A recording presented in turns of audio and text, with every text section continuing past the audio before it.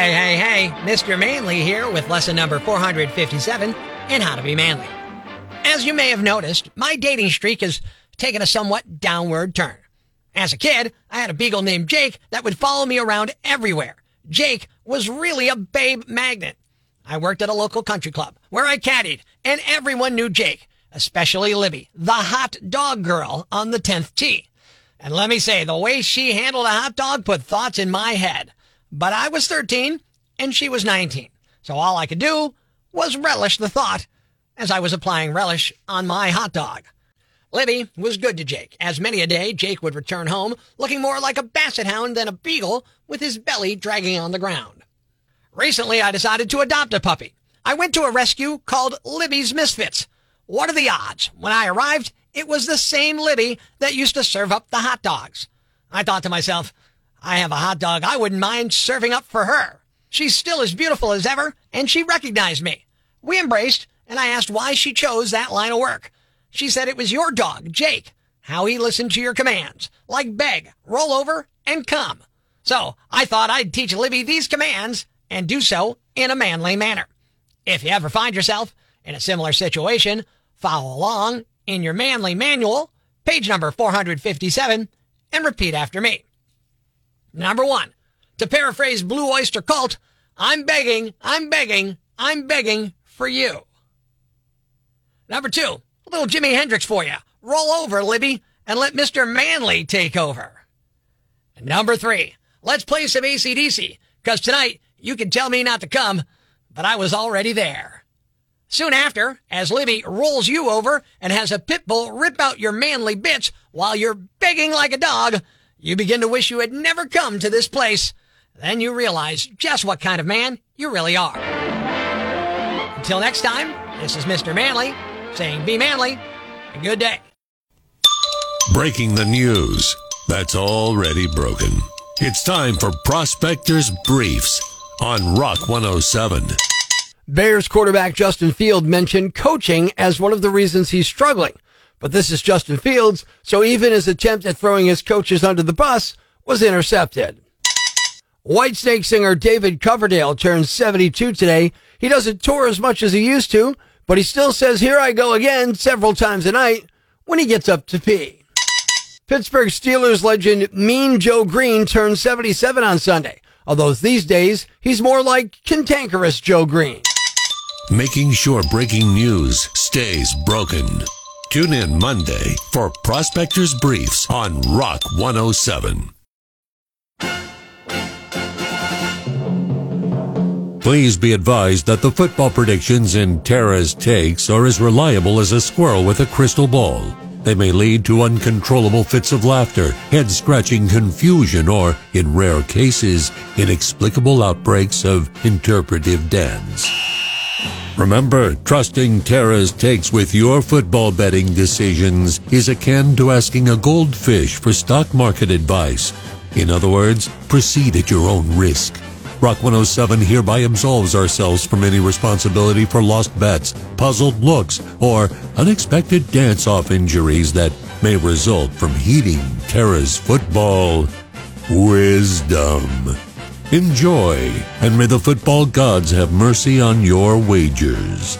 I got 4 games. My wife Tara's going to pick them for you. Are you ready? Yep. Atlanta at Detroit. Detroit. Now, wait. Who are the Detroit? What's their team? The Lions. Yeah, there you go. Detroit is favored by 3 points. You're going to give up those 3 and take the Lions? Yeah.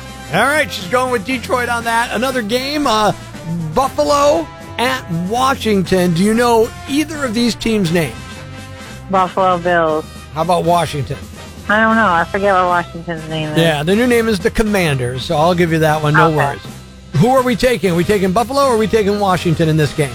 Buffalo. Buffalo, giving up 6.5 points, 2 favorites in a row here this week. On to the Indianapolis-Baltimore game in Baltimore.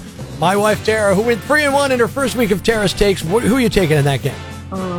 Indianapolis Colts and Baltimore Ravens, right? Wow, nicely done. Yes, and there's a little other intrigue here. Baltimore used to be the home of the Colts. The first one. You're going to take Indianapolis?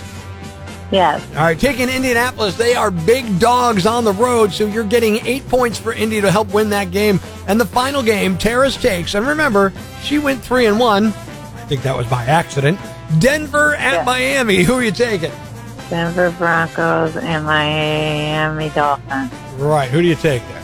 Denver Broncos. You're taking the Broncos, and why is that?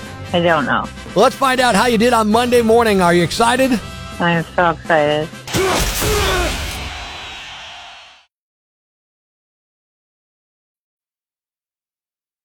The following rant may cause you to pull your hair out, scream at the radio, punch the dashboard. Complaints should be addressed to Loudmouth Yambag at rock107.com. Hey, I'm Rock 107's Prospector, and here's what's got me jacked. Wednesday morning before the show, I popped over to Junkin' on South Washington Avenue in Scranton. I grabbed a pumpkin spice latte and a breakfast sandwich. So I put a picture up on social media and mentioned what I got. And a nice guy who comments quite a bit on my page said, "Pumpkin spice, your bro card has been revoked." Now, I'm sure he was joking, but it did bring up something I despise. Men.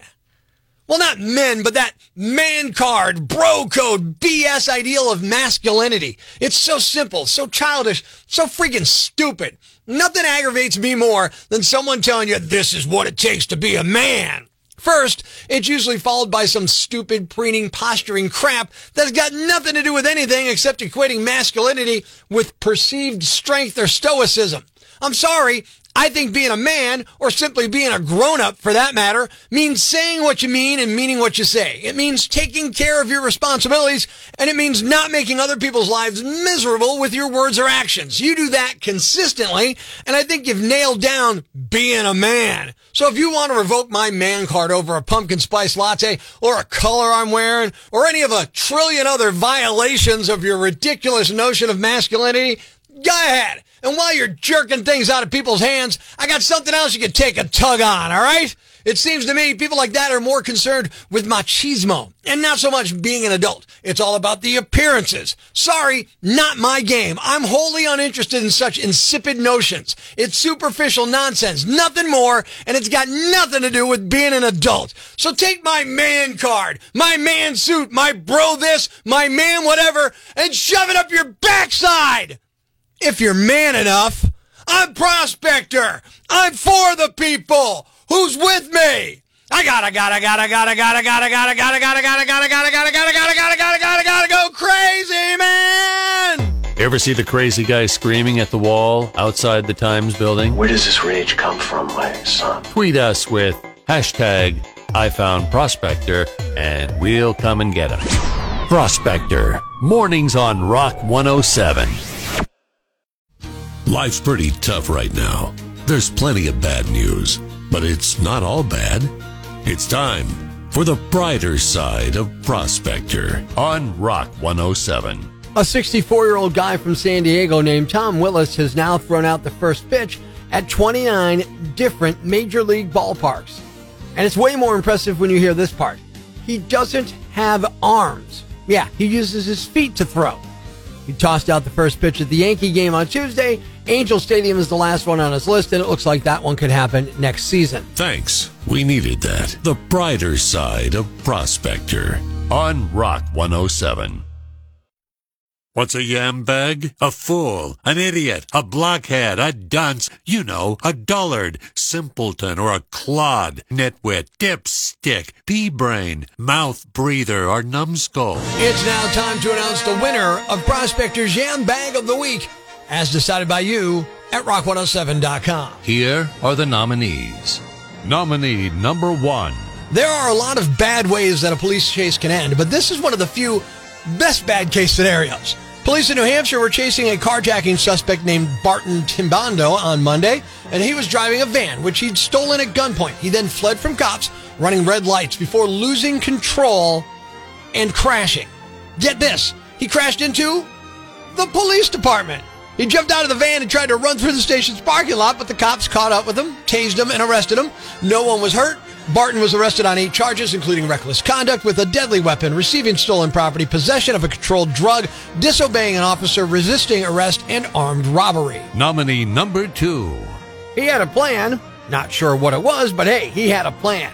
Donning a wetsuit, fins, and a crossbow pistol strapped to his back, Jeremy Wallace went for an ambitious swim that ended up in federal charges and 2 Michigan schools being locked down after he plunged into a river dividing the United States and Canada.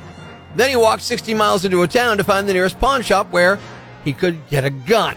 Wallace, a 24-year-old resident of Ontario, Canada, told police he swam across the St. Clair River into East China Township, Michigan on September 6th around midnight because he was not eligible to purchase a gun in Canada due to a prior conviction involving weapons there.